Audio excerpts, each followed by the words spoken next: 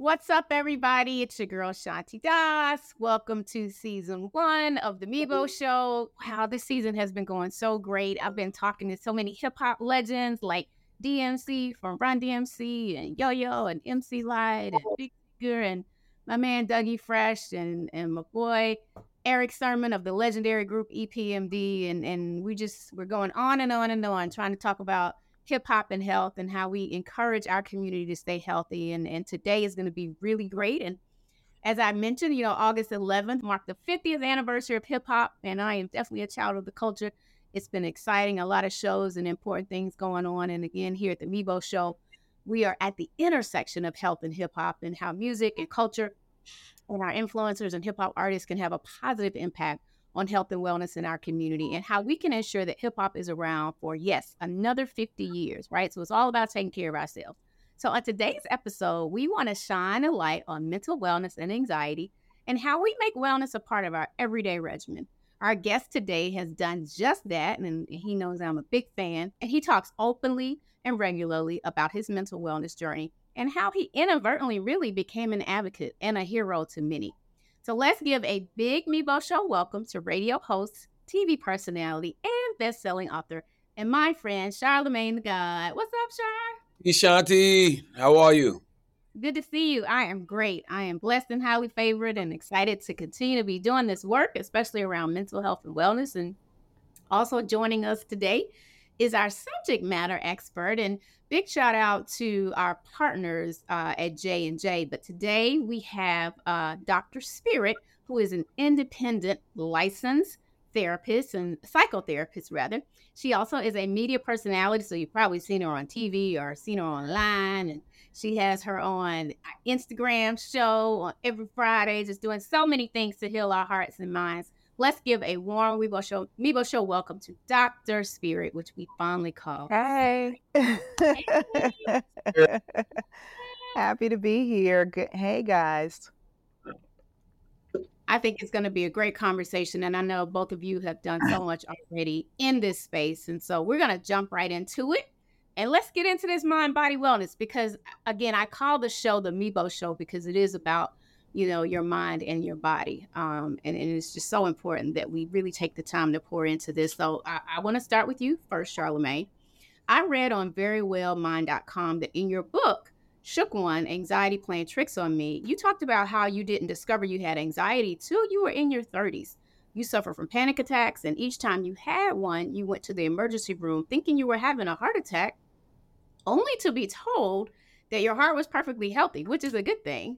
But eventually the doctor diagnosed you. But even when you first got diagnosed with anxiety, you said you didn't really know what to do with it as no treatments were recommended. So can you talk a little bit about that? Yeah, 2010. I had just been fired from radio for the 4th time. I was back at home living with my mom, my oldest daughter. She's 15 now, so she probably was like 1 or 2 at the time. My now wife, she had to move back home with her parents. And so when I was having that, those anxiety attacks again, at that point in my life, I didn't realize, what they were. I just literally thought I was having a heart attack.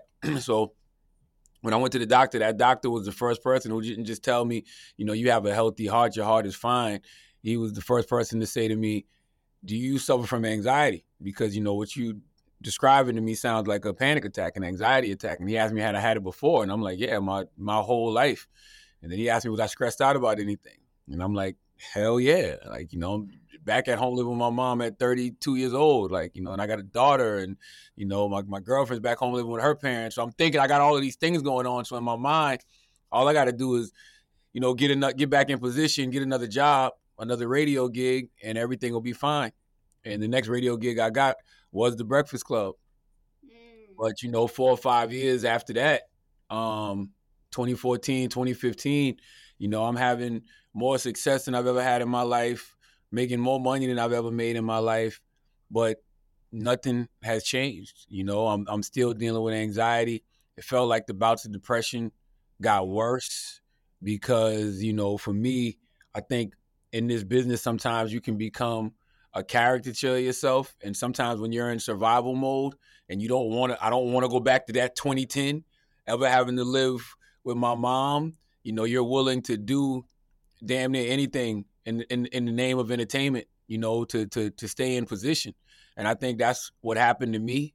And I just simply wasn't happy. So, you can do all of that and you can make the money and you can have the success, but you still got to go home at night. You still got to go home at night. You got to be able to sleep. You got to be able to look in the mirror and be proud of yourself. And, that's just not something I was at the time. So I think all of that made my anxiety and depression even worse. So, I just decided around 2016, to go get some help because, I just did not like what I was becoming and I didn't like the way I was living. And that's when I started going to therapy. Thank you for that. And let me just say, you talk openly so much, but your vulnerability and transparency is to be celebrated, especially as a Black man in hip hop, someone in our culture, having seen, your rise in the industry. And it's nice to just I've had the pleasure of getting to know you, I would say the last 2 years 2 to 3 years since I've been doing the work in the mental health space, and just your demeanor and the peace that's over your life now. And I see the boundaries that you put into place and you're doing the work, you're going to therapy, you're still focusing on yourself. And you said, it hasn't gone away. You still deal with some of the issues, but you are doing the work. Dr. Spirit, come on in, Spirit. Let's talk a little bit about Charlamagne and doing work and how hard it can be for someone, especially in the public eye, that has anxiety and trying to get diagnosed properly, but still trying to be that face, in the limelight and as a celebrity, if you will. Talk to us about how hard that can be and, how we even diagnose anxiety. Well, it's extremely difficult, especially when you are somebody of the stature like a Charlamagne the God, right? Because there is pressure, and most people don't recognize anxiety to be a clinical illness that needs treatment. Anxiety is something that everybody experiences. It's about worry about the future, worry about what's down the road, what is to come. And usually it's the things that we don't want to have happen. But what most people don't recognize is that if you are worried all of the time, that is not just something that's happening in your mind, it's happening in your body, hence all the panic and the anxiety attacks. And so it requires care. Your body cannot operate in that heightened state of worry and fear all the time without dumping copious amounts of hormones into your bloodstream that over time will make you sick. And so what people have to recognize is if you are having a hard time, if your mind is racing constantly, if you feel that weight on your chest, like it's a bunch of books or elephants that are just choking the air out of you, if your stomach is messed up, if you can't sleep, these are physical symptoms that require professional care. And so I am constantly encouraging people, you don't have to try to diagnose yourself. You just have to know, I don't feel good in my body, and this is not natural or normal. Yeah, absolutely. And, I find myself, it's interesting, since I lost my mom and my sister, I have these thoughts and I'm always anxious about my other family members and even myself. Yeah. Like, I don't know why I've been anxious lately about car accidents. And it's like, I can't even control my thoughts sometimes when I'm driving, being afraid. And that's something that I know I need to address with my therapist. But I feel like, it's coming up more often. And so I know that I'm at a point where I do need to do something about it, and talk to someone. But grief can be really difficult too and bring on a lot of anxiety, right? Absolutely, because when we're grieving, the other part of that is now we're aware of what's possible in our lives. And so you heard me talk about that idea of what you don't want to happen. So losing people that close to you, a mother, a sister, that then makes you worry about the rest of your loved ones, their wellness, your own wellness. And those thoughts can become overwhelming, especially when they take over. And not only the grief is there, but the pain of, I don't want to lose anybody else. So having that conversation with your therapist, having the opportunity to relieve yourself of the pain and the anxiety that comes along with that, it affects everything, Shanti. It affects everything. Yeah, Shanti, the way you feel about car accidents is how I feel about heart attacks. And I've been like that my whole life. I literally just met a doctor named Dr. Puma. I did a CT scan with him a couple of weeks ago. He's the first doctor that ever made me just feel at ease with my physical well-being in regards to anything cardiovascular. And it's based off grief, right? Because I had a homegirl who I came up with. Her name was Michelle Austin. She passed away a couple of years ago. from a heart attack. She was only 49 years old. And then I had another friend, my guy Hovain, he passed away last year, and so it was just like in my mind, I all of that was on my mind heavy to the point where I went and did every single cardiovascular test you could think of over the past 6 months. I wore a heart monitor. I did the EKGs. I did the CT scans. I did everything. But this guy, Dr. Puma, who I met a couple of weeks ago, he did a CT scan on me, and he put my mind at ease as far as any cardiovascular events that could happen over the next 10 years. But I felt the way you felt about car accidents, about heart attacks.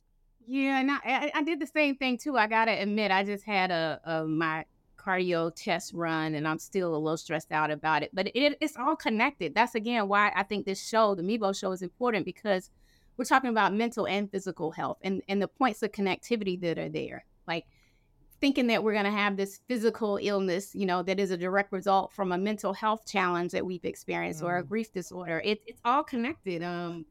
It is. And it's crazy that you guys are talking about the heart, because when you're dealing with anxiety or even grief, there is such a thing as called broken heart syndrome.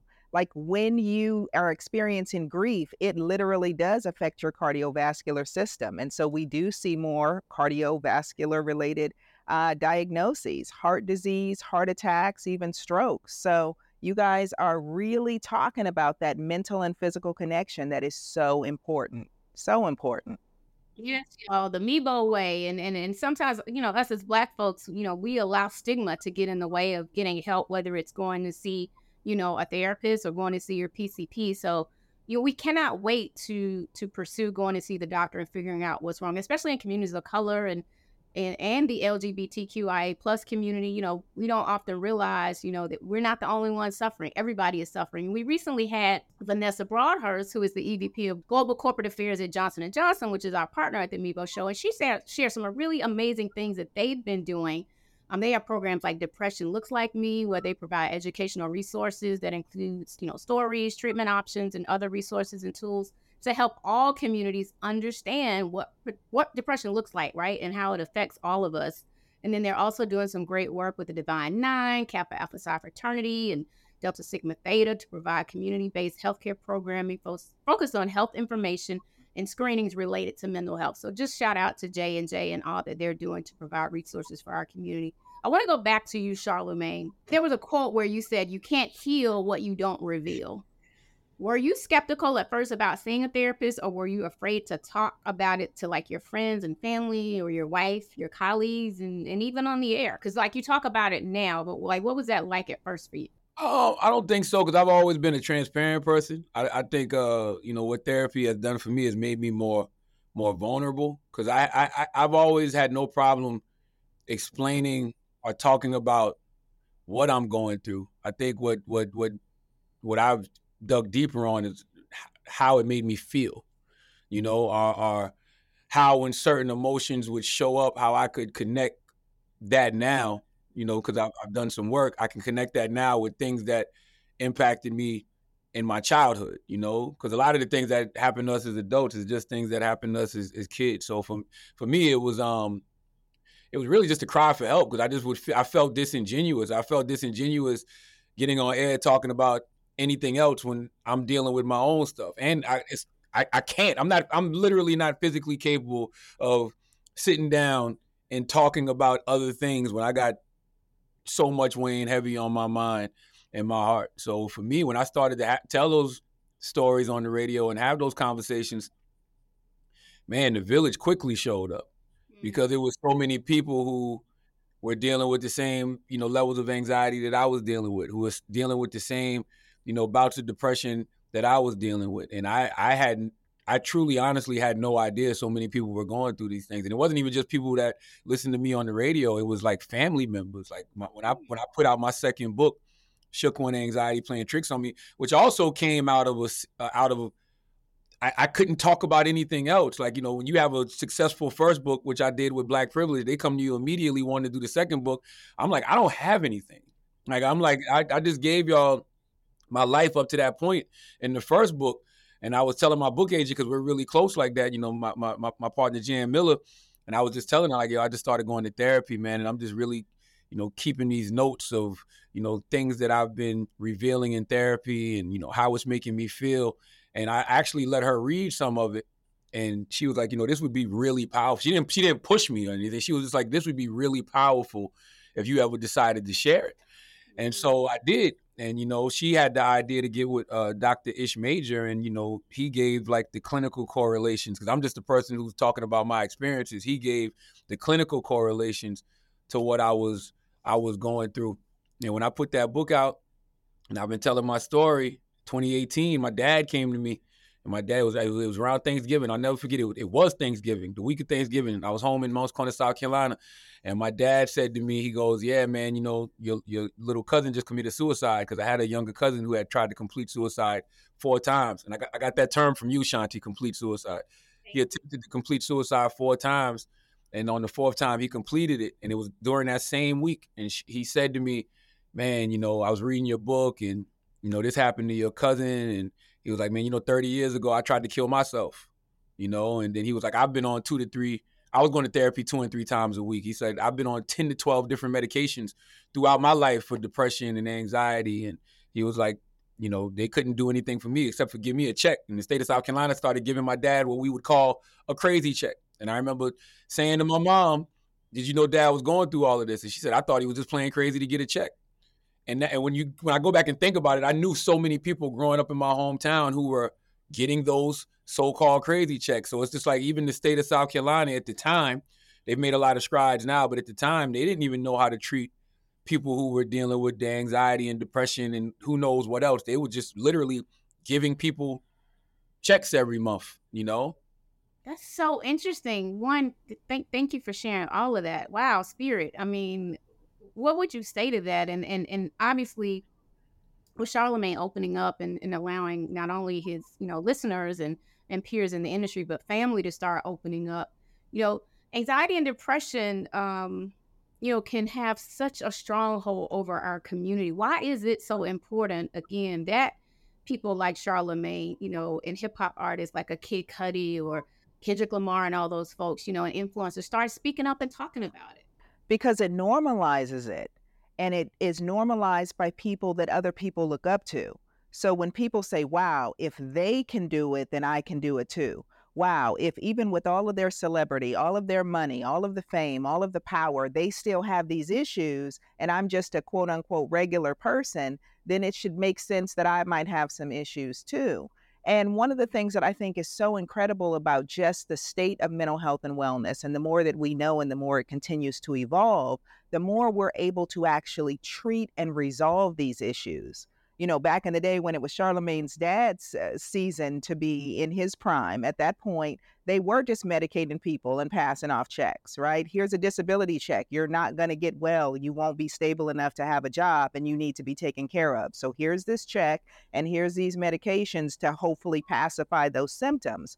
But we've come so far in our advancements around mental health, counseling, talk therapy. These have been extremely effective, especially in combination with medication, to not just treat depression and anxiety, Shanti, but to resolve it. And so I'm constantly walking around screaming from the tops of my lungs to help people recognize you don't have to live with depression and anxiety anymore. You can treat it. You can actually get to the root of the things that are causing and contributing to the depression, that are causing and contributing to the anxiety, and get relief. And so for individuals who say, well, I don't want medication, I don't want something that's going to change me or change my personality, which, by the way, it really doesn't, but that is the fear that it's going to somehow actually make you crazy. But if you recognize that there are some things that you can address to take the weight off of the burdens of what you're living with, because you can hide that and mask that from the world, but you can't hide that from yourself. You cannot hide your fear from yourself. You cannot hide your trauma from yourself.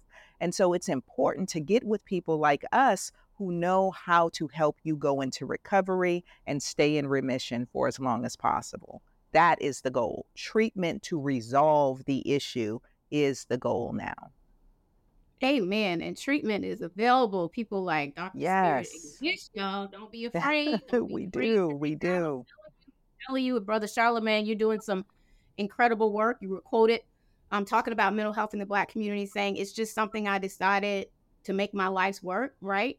And you want to provide free therapy sessions for more than 10 million Black Americans over the next 5 years. And I think that's an amazing goal. Talk to me about your Mental Wealth Alliance Network, which my foundation, Silence the Shame, is a part of. I know Spirit worked with the Alliance as well. And just share a little bit about what you all have been doing.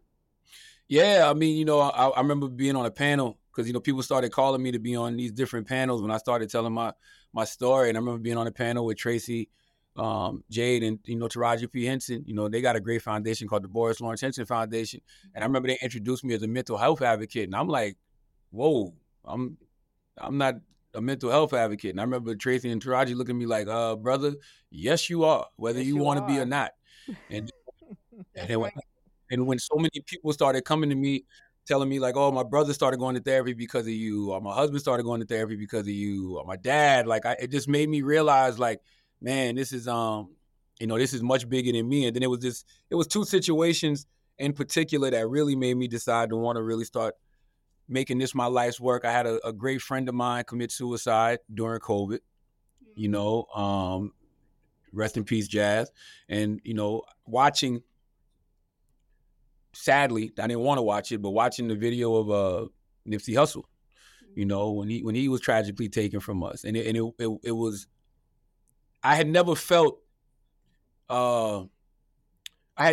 empathy for somebody who did such a heinous act before. Like I remember watching that video by accident because somebody sent it to me and I didn't know what it was, and I just pressed play, and once it's on, I'm captivated, sadly. And I remember watching, him shoot Nipsey, but then I remember him kicking Nipsey. And I remember it was that kick, man, that made me just say, yo, that brother is in pain. Like, that brother is hurting. Like, I don't know why he decided to project all that pain and hurt on the Nipsey in that moment, but it was just after he shot him and kicked him, and it just made me say to myself, and it was also a conversation I had with Nipsey's brother later on, salute to Black Sam, and just listening to his grief and his pain, and it just made me say, man, like, we really gotta, do something to really help, our brothers, out here, because it's so many of us that have so many of those same stories, who have witnessed things like that, who have lost people in that way, and we don't do anything about it. Like, our whole lives, we're told you can't cry, you got to man up, you just got to keep it pushing, you got to keep it moving. Man, I'm watching brothers nowadays, I don't know if it's because we getting older, they can't. They're not physically, mentally, emotionally able to just keep it moving. Like, I can tell you so many different people I've watched break down in the last couple of years. And, sadly, because of social media, a lot of us have seen it. Yeah. Because, people run to, social media to be an outlet when they should be running to a therapist, when they should be running to a counselor, when they should be running to a psychiatrist. Like, there's actual tools and resources to deal with this trauma that so many of us haven't dealt with. So for me, it was just like, I wanted to be an official advocate. And when we started the Mental Wealth Alliance, like, that was my sole goal.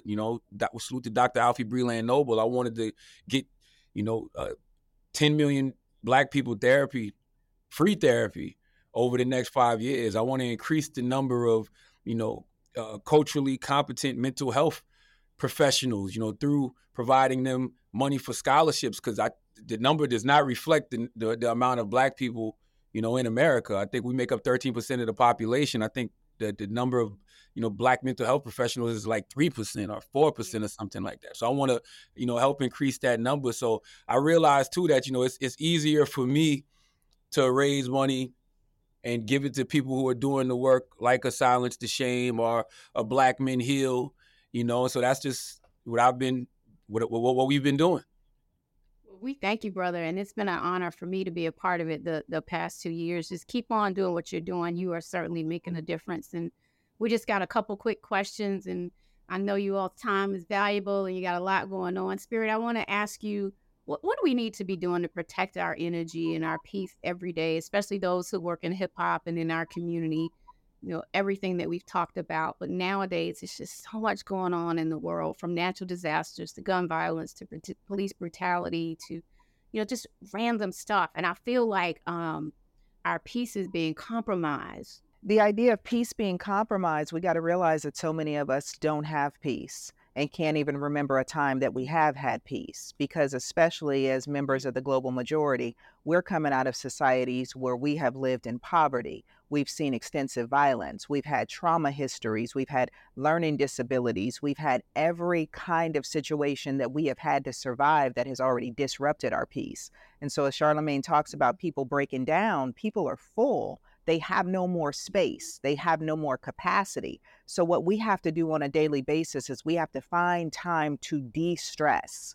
And I want people to be reminded that the body processes everything as stress. Good stress, which is eustress, bad stress, which is that chronic acute stress that we know, and then the neutral stress of just what it takes for our bodies to take care of us. But the body processes everything as stress. And so if you don't have time every day to decompress, to take some of that away that just says, I need to be still, I need to be at rest. And most of us are so afraid to rest, one, because we don't believe that it's possible for us to be able to, two, because we don't believe that we're deserving, and three, we don't know what it means to be at rest, and then we feel like we're lazy or that somehow we're going to fall behind and be at risk to go back to the lives that we've all tried to escape from.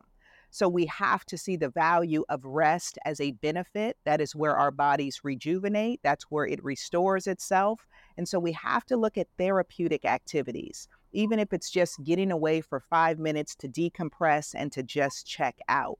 But more importantly, we have to recognize that if we are in trouble, then we have to do something about that, because we are surviving today while trying to survive yesterday, while gearing up to have to survive tomorrow. And if we don't recognize that that requires action, that requires care, that requires safe space to do all of that work, we will continue to break. And I tell folks, when they say black don't crack, I say, yes, it does, but from the inside out. So we need to be mindful, and we need to take care of ourselves. Ooh, you just said a word. Black don't crack, but it does from the inside out. From the inside out. Absolutely. Amen. So having said that, Charlamagne, what is your call to action for the hip hop community? What do we need to be doing in our BIPOC communities around mental health, anxiety, and wellness, so we can be around for the next 50 years in hip hop, right? Yeah, I look forward to the next 50 years of hip hop. I don't know if I'm gonna be around to see all of them. I'll be 95 by the next 50 years, but I look forward to the next 50 years only because I see a lot of brothers and sisters fighting for the peace that we deserve.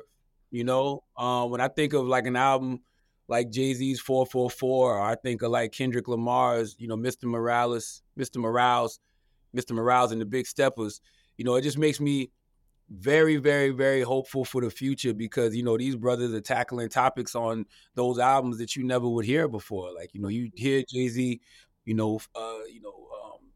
talking about his daddy issues. You hear Kendrick talking about his daddy issues. You hear both of them talking about going to therapy. You hear both of them talking about wanting to be better husbands. You hear both of them, apologizing, to their significant others. You hear Jay-Z literally killing his ego, wanting to kill the character of Jay-Z. He literally has a song called, Kill Jay-Z. He's on there saying how, he has to, get softer because now he's got a daughter. Like, it's just, when you hear that rhetoric over and over, man, the same way that hip hop, definitely, contributed to to the celebration of a lot of things we should have been celebrating, whether it was the gang culture, whether it was drug culture, whether it was, misogyny, disrespect to women. Like, we saw that for the first 50 years of hip hop. So when you got elder statesmen now like a Jay-Z who now know better and they're doing better, so they're teaching better and delivering better in their music, or you hear a young man like Kendrick,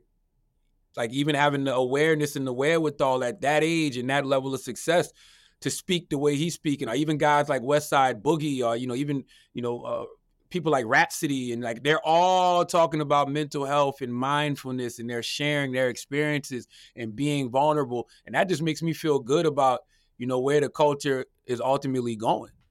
So I mean, if this is what if that's what the next 50 years of hip hop is going to look like, I'm all for it. Yes, I love that. And shout out to Jay-Z and the Kendricks and Rhapsodies, everybody that's out there pushing the culture forward from a wellness perspective. We salute you from the Mebo Show. And before we go, I have to ask you both, we are celebrating Hip Hop 50. Even though the birthday is past, we're still in that year of celebration. Charlamagne, when did you fall in love with hip hop? 1988. I was around 9, 10 years old. My cousin Tyrone, we were in a place called Kitfield. That's where a lot of my family lives at in Moncks Corner, and we were in his. We all grew up in single wide trailers, and so I was in his room. He had the fan in the window, he had his boom box, and he was listening to Eric B. and Rakim Paid in Full. And I'm like, what is that? Like that was I'm like, what is that? Like that bass line, even now, is just so soulful and it's interesting. Every time I hear that song, I go back to that moment of being 10 years old in Kitfield, South Carolina. I remember exactly how I felt in that moment every single time I hear that song right now. So that was my, oh, I love this. I need to know what's going on. And one more pivotal moment, that was my introduction to the music. I remember going to Jay-Z's Hard Knock Life show in I think it was 1999, maybe early 2000, and they came to the North Charleston Coliseum in Charleston, South Carolina. We never used to get shows like that, and it was Jay-Z, DMX, Method Man, and Redman. And I remember Jay-Z being on stage, and he was rapping "One in a Million," and he said, "While you looking at my roll, ice," and he stuck his arm out, and I guess they had like a light effect that would hit his watch and make it like it would just illuminate over the whole stadium. And I remember saying to myself, like, I don't know what it is he's doing, but I want to do that. In order for me to do that, I need to be in this industry. I need to be, part of this culture in a real way. And so I think that's what made me want to get into the business of hip hop. I love that. That's great. And you are certainly doing your thing, brother. Spirit, when did you fall in love with hip hop, my sister? Oh man, I think it was when I first heard that down, down, down, down, Bonita Applebum. That was it, right? Like for me, that was riding up the coastline of PCH Highway. That was it. It was done. But I'll tell you what made me a forever fan. 1997, I was in Tokyo, Japan. Method Man, Redman, Eric B. and Rakim, they were out there doing their thing. And when I saw the way that they rocked that crowd and had folks out there with Japanese folks with texturizers in their hair, and they were out there breakdancing and doing all kind of stuff, and I had to sit back and take a breath and go, wow, here is a movement that has united and put us on a map globally. And I learned in that moment, I had to go all the way around the world to recognize that everybody wanted to be just like us. And hip hop was creating that. It was like, sign me up. Because if that can humanize us and move mountains and tell our story over and over in a way that brings us all together, I am here. Forget another 50 years. Give me 500. No doubt. That's right. Hip hop is global. And it's such a blessing to see how universal this genre is now and what it means just to the world, right? Not just to folks in the BIPOC community and the Black community. So I want to salute you all again. Thank you so much, Charlamagne the God. Thank you, Spirit, for pouring into this episode on mental health and anxiety. Again, I do this work because I want to see people live and #live their best lives. It is all about the mind and the body, and certainly the work that I'm doing with Silence to Shame, but now with Mebo, just trying to take a holistic approach at everything, looking at every aspect of our health. And I want to see our brothers and sisters in the culture move forward. And I want to see us have that peace. And I don't want to see us breaking down on social media. So you all and your time is just so valued. And we love and appreciate you at the Mebo Show. Again, shout out to our partners, J&J, for all the resources that they're putting out into the community. And I just want to remind y'all to, make sure, look, I'm not a doctor. Make sure you go talk to your doctor, see your therapist, see your PCP. But take time to pour back into yourselves, because if you don't, people will continue to pull and stretch and it'll get to you eventually. So you got to take care of your mind and try to do your best. So we appreciate y'all. Thank you. Thank you, Shanti. Thank you for having me. Thank you, Dr. Spirit. Shout out to you, Shanti. Charlamagne, love you always, brother.